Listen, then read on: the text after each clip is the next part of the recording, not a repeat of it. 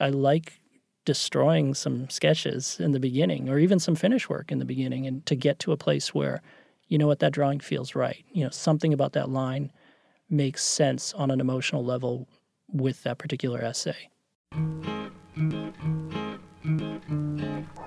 This is Design Matters with Debbie Millman. For 15 years, Debbie has been talking with designers and other creative people about what they do, how they got to be who they are, and what they're thinking about and working on. On this episode, Debbie talks with illustrator Brian Rea about the Grim Reaper. Having the Grim Reaper is just a complete cliche. You know, it's an archetype that everyone has this kind of vision of what that is. But it really is a reminder on each page that time is precious. Here's Debbie, first with a word from our sponsors, then her interview with Brian Rea. Generous support for Design Matters is provided by AC Hotels and Allbirds. I love to travel, whether it is for pleasure or business or design conferences or speaking engagements. I love to visit places I've never been before and experience new things. AC Hotels by Marriott has been striking the perfect balance of the details I want when I'm on the road. AC Hotels are intuitively designed, refined, crafted, and considered to create an elegant and unobtrusive experience that lets me maximize enjoyment, inspiration, and efficiency. The AC guest rooms provide me with everything I need and nothing I don't. They're uncluttered and truly comfortable, letting you live life by design, not by default. AC Hotels, member of Marriott Bonvoy, the perfectly precise hotel. Visit AC Hotels at ac-hotels.com to learn more.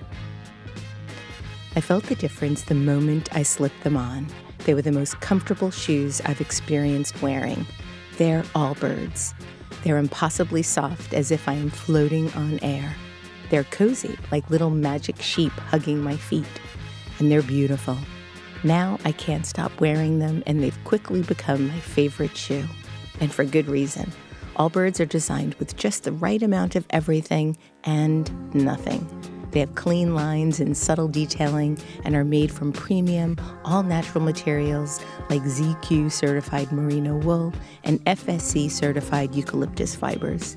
For a person with super sensitive feet like mine, wearing them is a treat and a joy. I can't recommend them enough. Allbirds are the perfect shoes for any style. Get your own pair at allbirds.com. Brian Rea's father worked hard all his life, up before dawn, back after dark. The work ethic was the ethic in his house. After his dad retired, Brian asked him what advice he would give to a 30-year-old version of himself. His dad said, "Work less." It was not the answer Brian expected from his dad. So Brian, a bona fide famous illustrator, did something equally unexpected. He set to work on both illustrating and writing a new book called Death Wins a Goldfish: Reflections from a Grim Reaper's Year-Long Sabbatical. It's a bittersweet, comical reminder to all of us overworked, stressed out, and overwhelmed workers of the world that there are other things besides work in life. He's here today to talk about the book and beyond in his illustrative life. Brian, you were on the podcast in 2011, so welcome back to Design Matters. Yeah, thanks for having me. Brian, 2019 has been dubbed the year of Keanu Reeves, with John Wick 3, his hilarious turn in Always Be My Maybe, Toy Story 4, Cyberpunk 2077, the filming of Bill and Ted Face the Music, and the announcement of a new Matrix film. But before all that, the real Keanu Renaissance began in March, and you were there documenting it. Can you tell us what happened? Yeah. So I was on a flight back from San Francisco, and I had almost actually missed the flight. They had me on standby mode, and they kind of shuffled me down sort of at the last minute. I thought I was the last person to get on the plane. And behind me saunters this, kind of guy with a baseball cap low over his eyes, and people start taking pictures with him along the way. And I realize, it's Keanu. He's getting on the plane as well. He sat a few rows up in front of me, just kind of checking out, seeing what he's doing. And I snapped a picture because I thought, my wife's going to love this. But I didn't realize the plane was actually going to have some engine trouble. And we got rerouted to Bakersfield, which is an airport that actually wasn't even open at the time. And where is Bakersfield? It's in California, but I'd say it's about 2.5 hours outside of L.A., so it's a bit of a drive. And they kind of shuffle us all into the airport, and I'm thinking, well, there's not much else to do except sit around and wait. So I start, documenting, as a storyteller would, not thinking that this was going to go on for a while. And as I kept Instagram posting, what Keanu's up to, I end up getting in a car with him, and we drove back to Los Angeles. And did he know you were documenting this at the time? I think he did, in the beginning. In hindsight, I look back and I thought, well, maybe there were a couple of things that perhaps I probably should have held off on posting. Like what? Well, I think if he's kind of having some fun with us and singing songs, and it seemed like he was comfortable with that. He was well aware that, people were taking pictures and whatnot. But I think it was also, I learned some things too about the power of social media. There were probably 250, 300 Keanu Reeves fans DMing me about him and about his life and how much he meant to them and all these things. And you kind of take a step back and you're like, whoa, I didn't even realize that, was actually happening. I was just kind of posting, humorous things and some things about life and things that, it's just this kind of sweet moment, and we were having a nice ride and conversation. But it seemed like a very intimate experience. Yeah, and truthfully, we were all having a nice ride and conversation. We learned a lot about each other along the drive, but it was just casual conversation. It was nothing more than that. But it just so happened he was sitting beside me in the back of a school bus. Yeah, well, it was like a 4-seater caravan kind of thing, I would say about 30 years ago, I saw him on the street. Yeah. And he was so handsome, I almost tripped over myself. Yeah, he was so handsome in person. Yeah, he's beautiful. He's totally amazing looking. And he's still a genuinely sweet guy. But of course he's very private, But I don't think his people had any problem with a bump in his press the day before he was announcing, a variety of different... The biggest Keanu Reeves year. Exactly, yeah. So I don't feel too bad. Exactly. Brian, we talked about your past and your rise in the illustration world on the show in 2011, so I won't hew too closely to that today. But one thing I don't believe we covered last time is that your grandfather was a stonemason who also excelled at art and influenced your dad's work ethic as well. Tell us a little bit about him and his impact and influence on you. I come from a really big family back in New England, and my mother had 7 brothers and sisters. So it was a really big family. And my grandfather tended to be quite shy. At family outings, he would tend to go in the other room. He was very quiet. And I noticed that when he went into the other room, there were times that, he would be, sometimes working in a sketchbook and things. And he showed it to me one day. And the drawings that he did weren't necessarily drawings from life or that kind of thing, but he would try to recreate a photograph. Or there was another part of the sketchbook that had images of the Tarzan comic strip, But he didn't have a really high education. So I also noticed that a lot of the writing in the sketchbook was my grandmother's writing. So she would actually fill in. So they shared a sketchbook. Yeah. But most of it was just her, adding writing to it. I never had the opportunity to ask him whether or not it was just like a relief or he was just curious about learning how to draw. Because, of course, he had to support a family, and the majority of his time was spent, laying brick or building stone walls and things like that. While at Chelmsford High School in Massachusetts, I discovered that you won the gold prize in the Boston Globe Art Awards in 1986 and 1988. Do you remember which pieces won? I don't, but you've done some digging. We had to go deep. This is a deep cut Brian Rea episode. We've already done the surface stuff. We did the surface stuff before, yeah. I don't remember exactly the pieces, but I do remember when I was in high school, I ended up doing a mural on one of the walls in the high school. And it's funny because when I think about that mural, there's very specific things within it that it's almost like it's a foreshadowing of where I am now in Los Angeles. Really? Yeah, it's really, really strange. I didn't grow up surfing. I didn't grow up next to the ocean. I grew up inland. But the mural has a wave in it. I'm wearing shorts and a T-shirt. It's, juxtaposed against the city with like a nice sunset in the background. And I'm thinking when I look back at that, I'm like, oh, maybe I really knew where I was going to end up or something. But yeah, it's strange to look back on it now.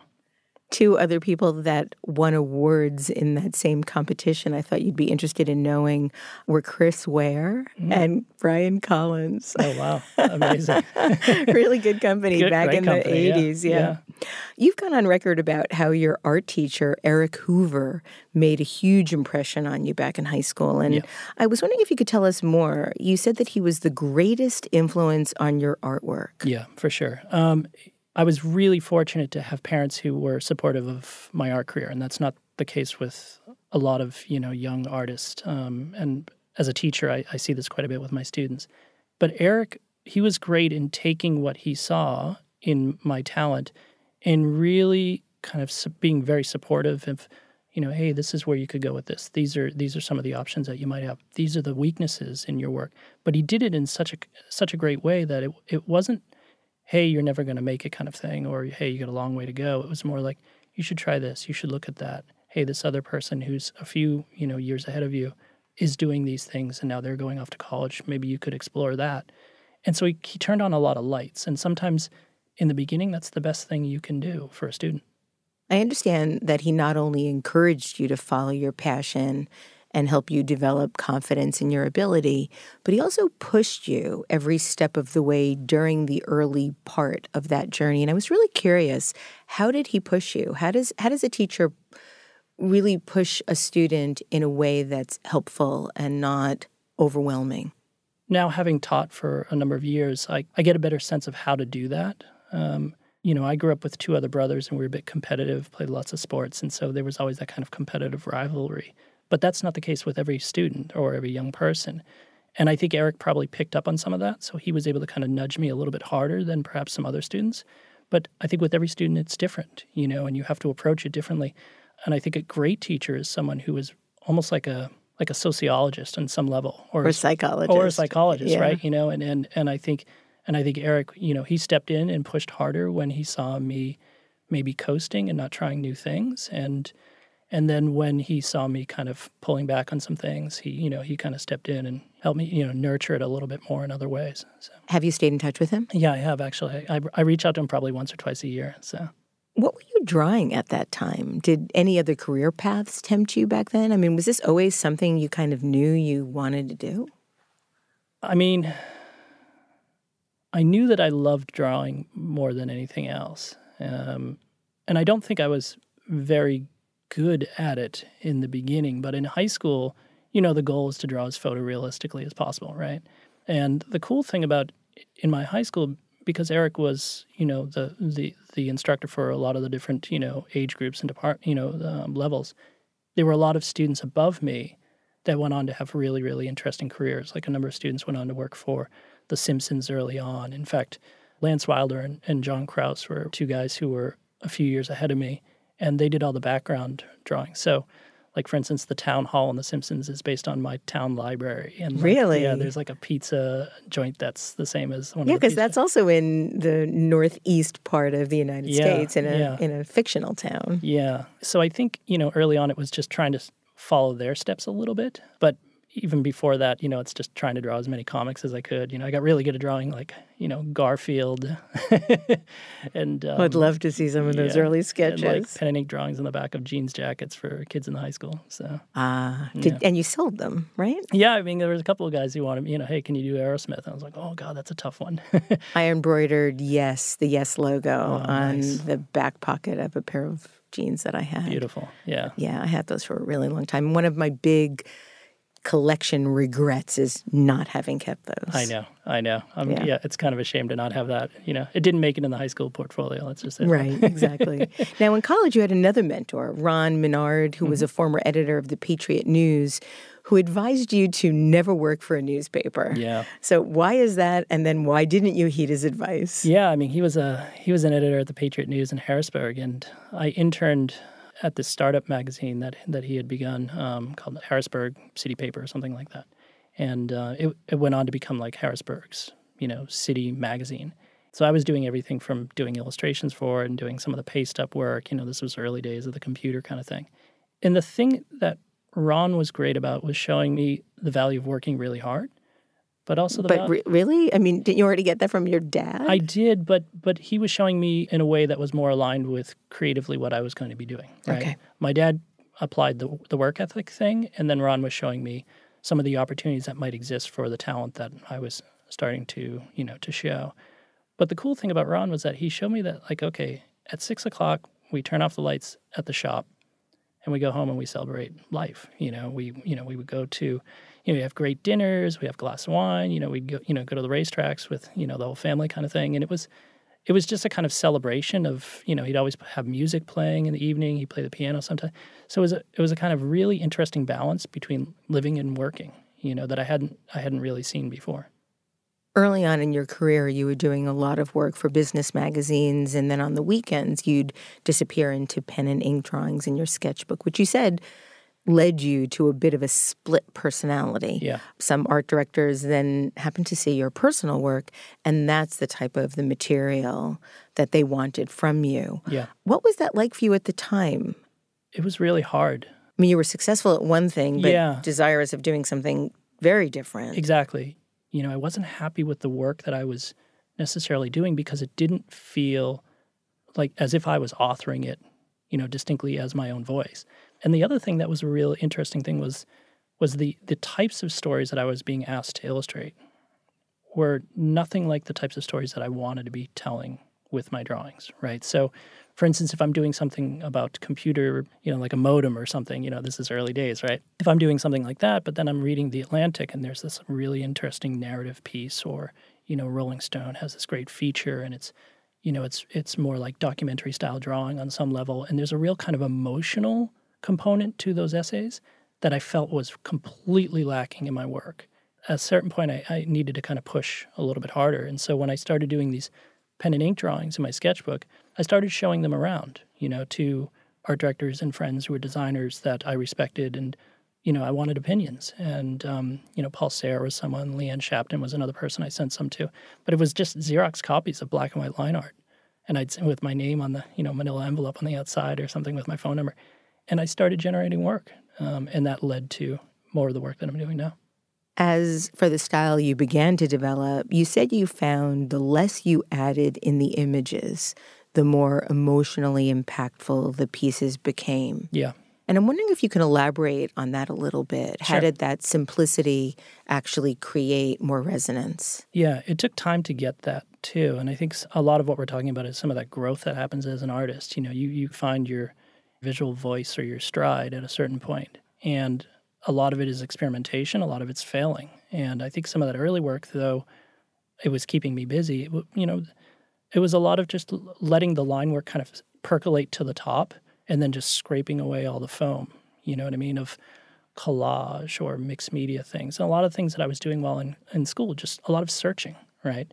And then once you kind of find that mark, it was more like, okay, this feels right. And all these other things they feel unnecessary on some level.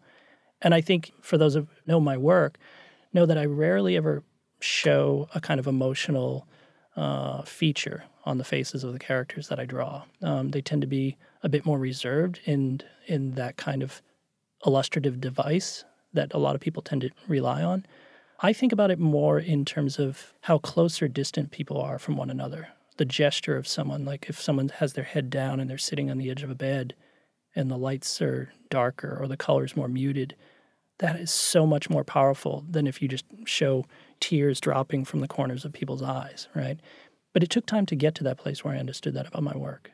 There are very few illustrators that I think are really successful at capturing that gesture. I think you're one. I think Alison Bechdel is one. We talked about that when she was on the show. Mm-hmm. And Chris Ware, where you can literally create an emotion with a gestural line, which is just remarkable. Yeah, thanks. No, it's those two artists are amazing, and Chris he's a rock star, but he's someone that really can, it feels emotional, it feels psychological on some, but it also like that vacancy of space, not only in just individual frames, but in terms of how he designs a whole page. He's masterful at it.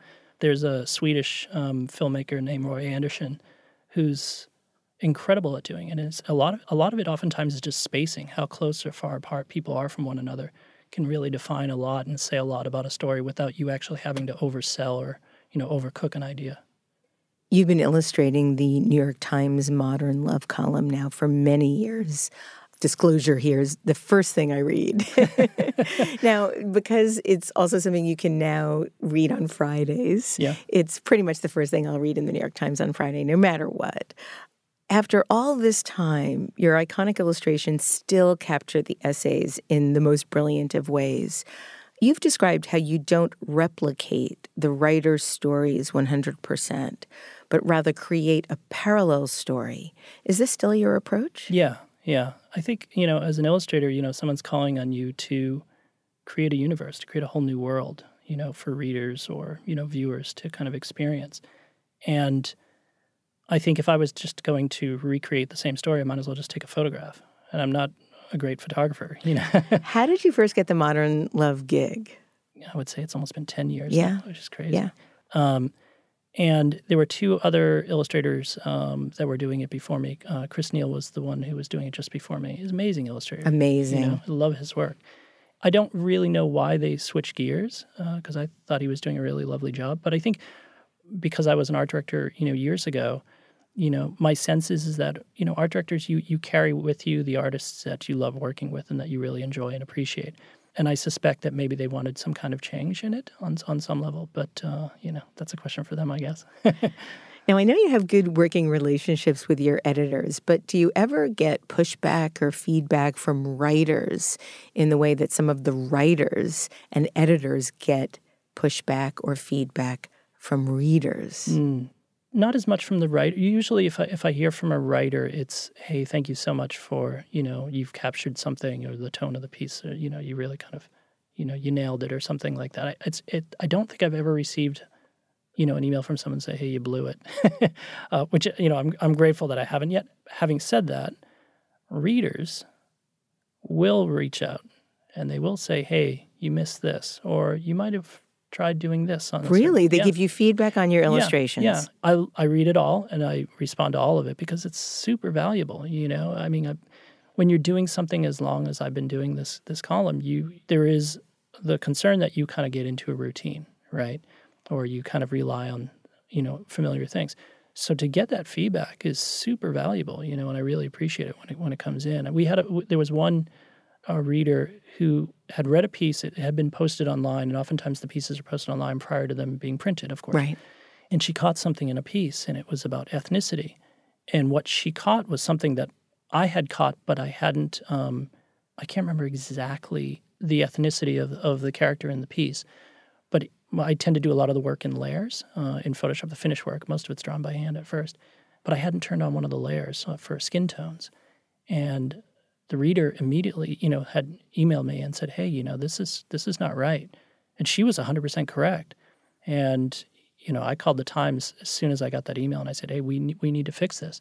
And, good on the Times. They did immediately, because they recognize this is, it's important. It's important, and I think the other thing too is it's a responsibility.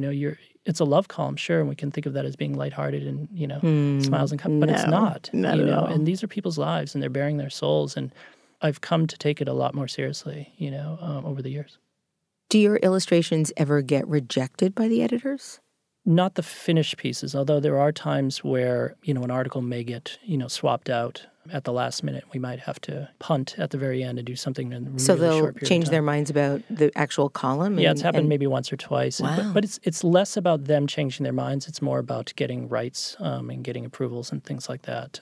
And there have been moments where I think there was a moment, actually this past summer, where I had illustrated something, and when the finished piece came in, they said, well, we were not as comfortable with this particular idea. The great thing is we have such a good relationship, and the fact that also I've been an art director, I kind of understand some of the concerns. You were the op-ed art director for the New York Times for quite a long time. Yeah, for about almost 5 years. Yeah. So I think having been in that seat, I know some of the, the challenges and the things that they're faced with. And we're a team, and if something is, not right, we all have to do our part to fix it. Having worked as an art director, you've actually said it's helped you as an illustrator realize that everyone should have equal footing in the relationship, that you're working with someone rather than for someone. Yeah. But I'm curious, you have that advantage having been an art director. Yeah. In the industry at large, how common do you think this is? Not very. I was going to say, I don't come to those kinds of relationships often. Yeah, and I think it's, I think part of it is just being in the industry for a long time, or, as long as I have been, and people kind of come to you with knowing that you've kind of experienced some things. I think as a young illustrator, I probably, I certainly wouldn't have that same kind of footing. But it's important that, you kind of approach it in a way that you're collaborating with someone, and I think that's key. It must feel like you're always on deadline having to do an illustration every single week. Yeah. That's in one of the most popular columns in the New York Times. Do you ever find yourself short on ideas? No, I don't believe Really? No, I don't believe in creative blocks. Someone was asking about that recently, and perhaps it sounds a bit arrogant, but I think early on, perhaps I might have felt more of those, creative blocks at times. But I think, because I've been practicing as an illustrator for a while, I have there's all sorts of ideas of projects that I would love to be doing, even right now. There's always something to do, if the fire is still burning, and I love going to my studio every day. Like it has never changed. That flame hasn't really ever gone out. So, there's always something, to be working on. And in terms of working on the column week to week, the stories are so complex and different, and, people oftentimes say, oh, well, there's a system to it or formula. There really isn't. Everyone's story is different. And because of that, the illustration should be too. Do you feel that you can tell when you've done a particularly good illustration? Do you fall in love with your work? Do you have a sort of trajectory where you like it, then you hate it, then you think it's garbage, then you begin liking it again, and then you love it, and then you think this is it? Yeah, I think it's that more than anything. It's a battle. You start out drawing some ideas that, might look good on paper, but they might be better for other illustrators, so you have to scrap those. And you're kind of digging for a while. I tend to begin most all of my projects with writing. So I'll write my way into some ideas, and then I'll begin to sketch based on those things. But it's a wrestling match. But I love that challenge. I like that wrestling match. I like destroying some sketches in the beginning, or even some finish work in the beginning, and to get to a place where, that drawing feels right. Something about that line makes sense on an emotional level with that particular essay. You collaborated with Pablo Del Can and California Sunday Magazine on an animated short film about the director and artist Mike Mills, who's lovely. I've interviewed him as well, and what a spectacular human. I know you were excited to work with Pablo, but were really anxious and scared by what Mike might think of the work. And when he posted the film on his blog, I read that you had a fuck yeah, phew moment. So why were you so nervous? Well, I mean, he's a rock star, and I love his work. And it's rare that you have a chance to not only do a drawing about another artist, but do an animated piece based on his life. And of course, there are films that are based on his life too. So you're kind of up against a lot. Yeah, Beginners is one of the great illustration films of all time. It's amazing, right? And so, you're kind of working against that. And trying to tune all that out and still deliver, on the project was tough. But, when he posted, I was like, oh, yes. He liked it. Yeah. Since our last interview, you've done a lot more work with animation, particularly with Pablo Del Can. In addition to the Mike Mills film, you've created television spots for the U.S. Open, a film for Marnie, one of my absolute favorite fashion labels. What about the process? I have two questions about this. What about the process of animation captures you? Mm-hmm. What is it about the moving line as opposed to the still line? Yeah, I think part of it is the fact that I've spent most of my career telling like a story one picture at a time, right? And suddenly being put in a position where you can tell a much more elaborate story or more fully fleshed out story with lots of imagery, is compelling. I'm a big fan of films and obviously animation, but I think for me it's just new ground. Having an opportunity to kind of explore what I could do with my illustration work, within animation seemed intriguing. Working with Pablo's amazing. He's brilliant, and we have a really good working relationship because we push each other. There's nothing that's safe. Every idea that's put out on the table can be taken off the table. And we are able to work together, really, really well on a level that when I have a chance to work with him, it's just like a real joy. So my second question is, as an artist whose voice is uniquely your own, what is it like to collaborate? Yeah. How do you collaborate with people like Paul Sayre or Pablo? Yeah. People who also have really singular, powerful voices. Sure. Yeah. And it comes, with Pablo, for instance, it's, it comes up a lot. Like if a project comes in through his studio, there's a kind of awareness or a conversation that we would have that's saying, okay, stylistically, maybe we lean a little bit more towards perhaps a more graphic approach. Whereas if a project comes to my studio first, they're probably looking for something that's more line art, illustrative on some level. And so we have that decision, we make that decision pretty early on. Do you ever fight? No. We both want the same thing, right? We send storyboards back and forth. In a weird way, there's almost no authorship to it. I don't look at them as saying, oh, these are my films. And Pablo certainly doesn't feel that way either.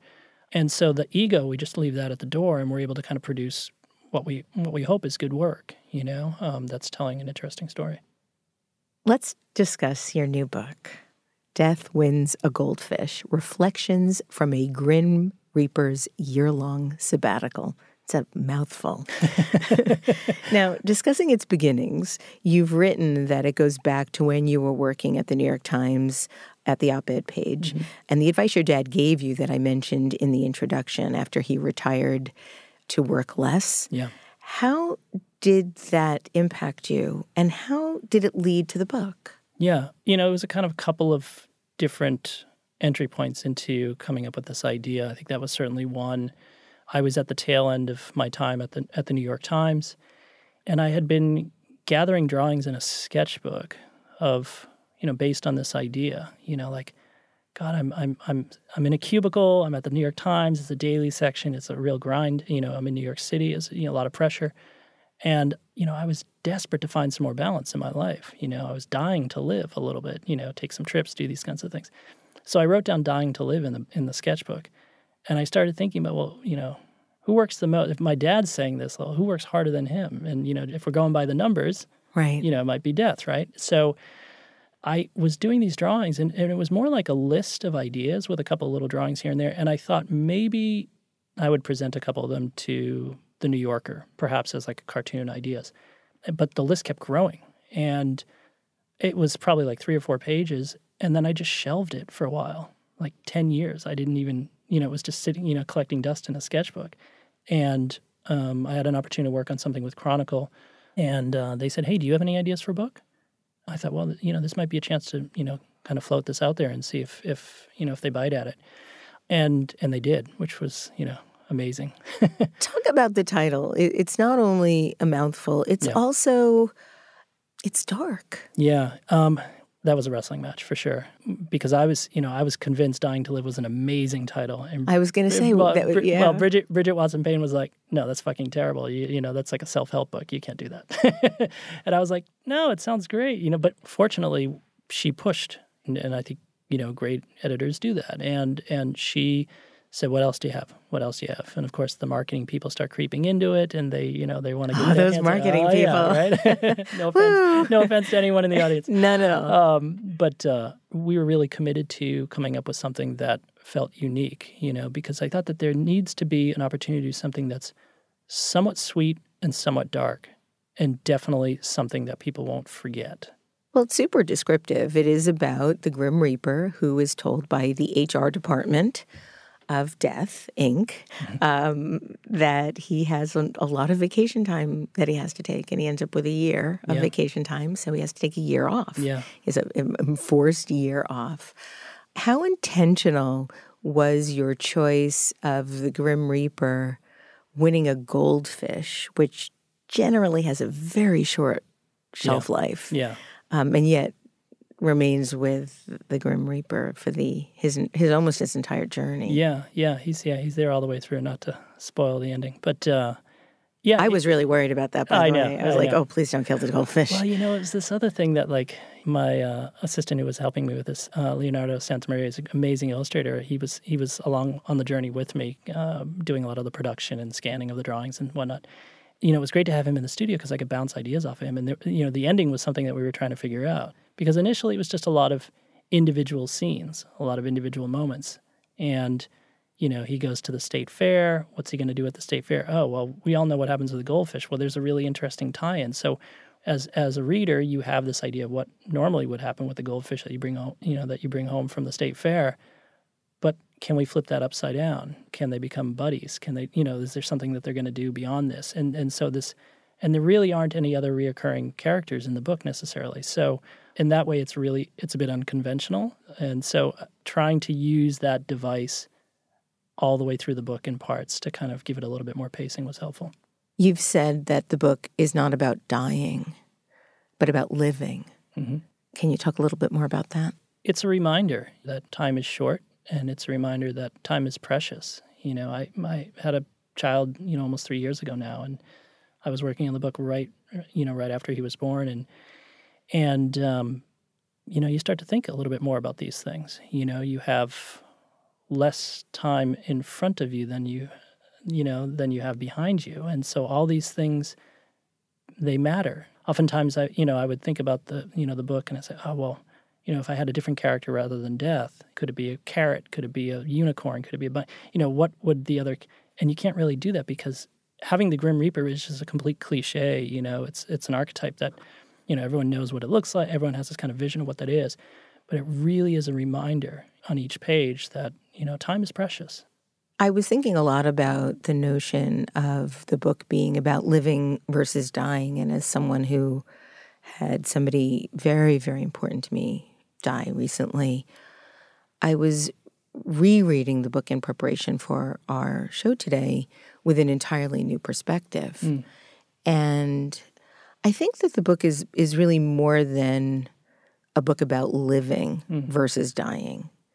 I think it's about learning to live. Yeah, that's a really great way to put it, actually, yeah. Because the Grim Reaper has never had this experience of living. No.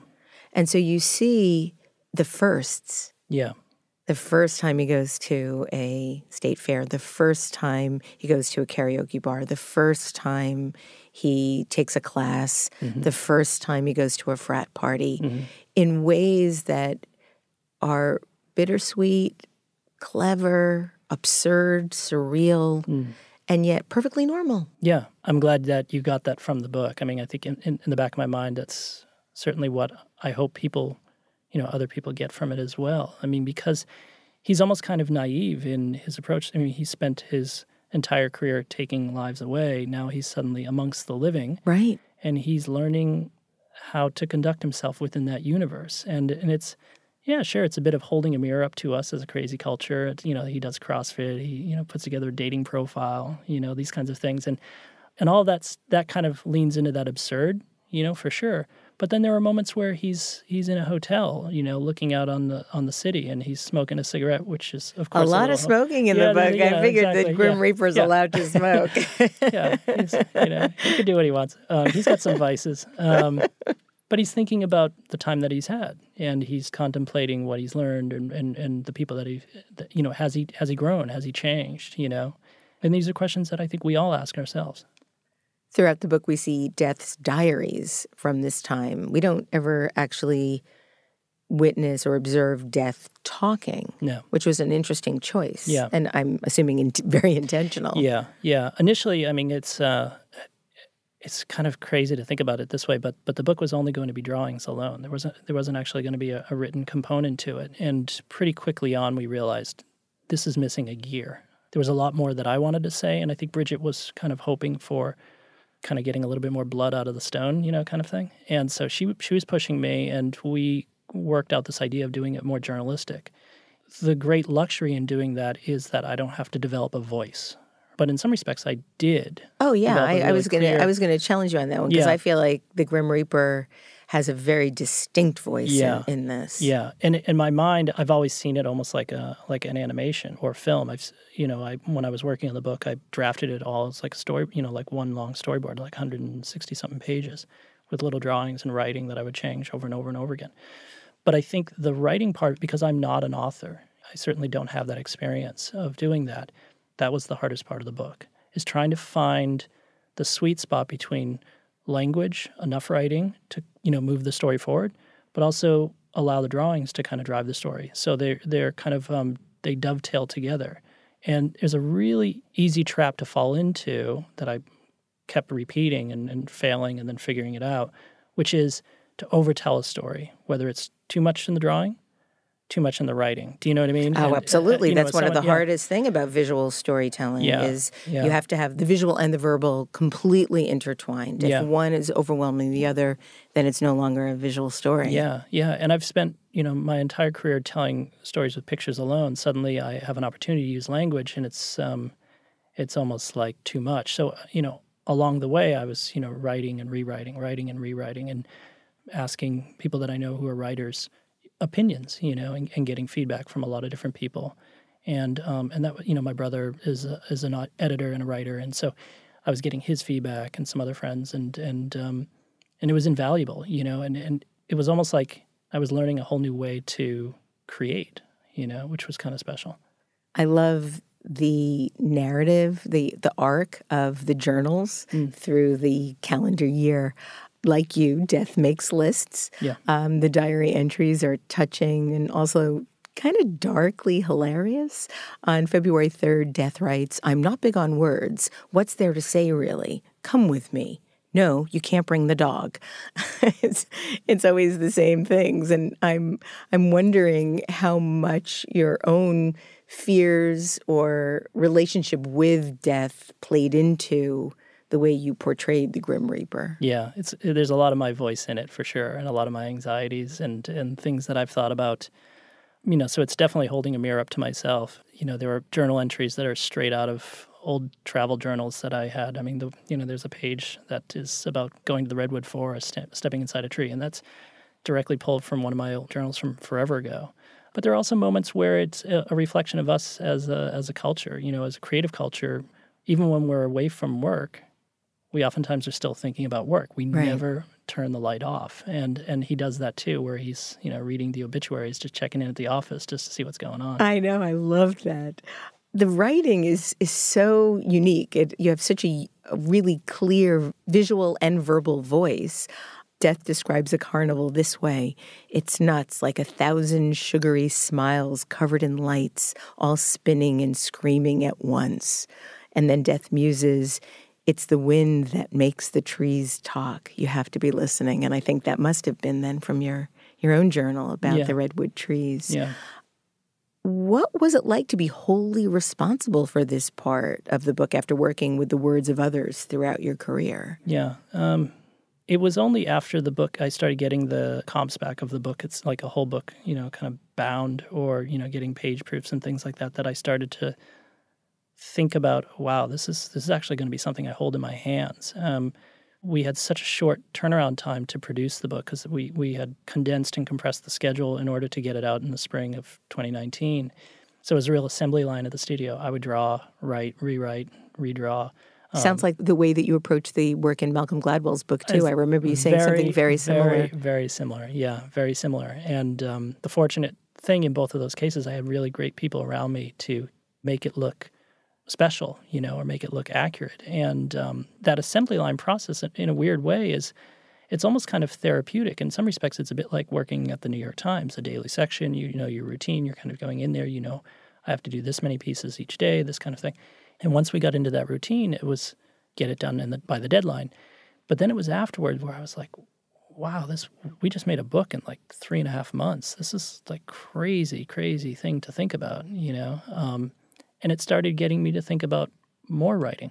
It opened up that little part of my brain that thought, there's a few other stories in here too. And are there? Yeah, definitely. Yeah. When are they going to be emerging? Well, I did a piece with the New York Times Magazine during the summer months. There was a travel issue that they did, or a journeys issue. It was written an illustrated piece. It was like, I think, 8 pages about a gift that my mother-in-law gave us. She's from Sweden, and she gave us this gift of a patch of mushrooms in a forest on an island.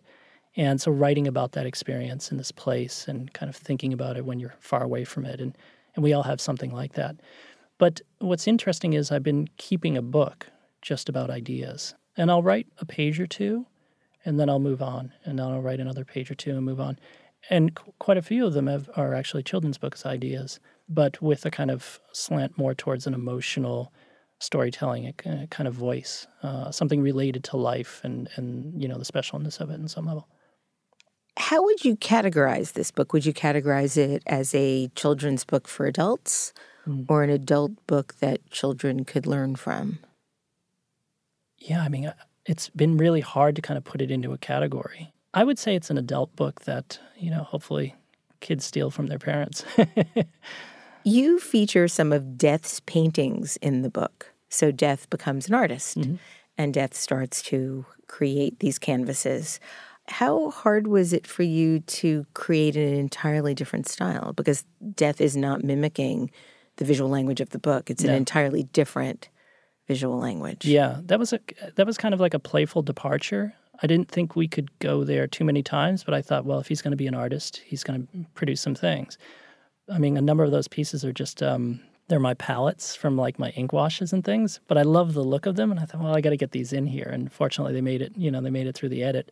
But it's just another way of kind of bringing perspective to the book and treat it more like an art book and less like a comic book, because I thought it was something else, and though I love comic books, it felt like there was an opportunity here to do something different. I mean, I think there's also one part where he goes to the museum and he sees this painting that, everyone is familiar with, The Death of Marat. And that was an opportunity to kind of flex my photorealism skills, I suppose.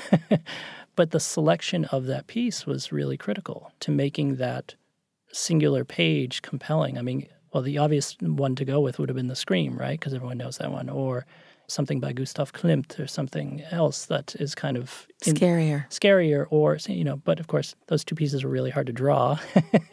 The thing about the Death of Marat piece and selecting that piece for that is that there was a real quietness to that image. And also, if, there's any art history nerds in the audience, they know that was about a journalist who was killed. And so that kind of spoke to a little bit about the politics that we're living in today, and though there isn't a lot of politics in the book, that was one opportunity to kind of sneak some of it in. Well, the allure of the busy culture, the busyness culture is pervasive through the book. Yeah. And you mentioned before the notion of having fewer days in front of you than you have behind you. There were two bits of the book that reminded me of different things that you've learned in your own life through your grandfather or your father.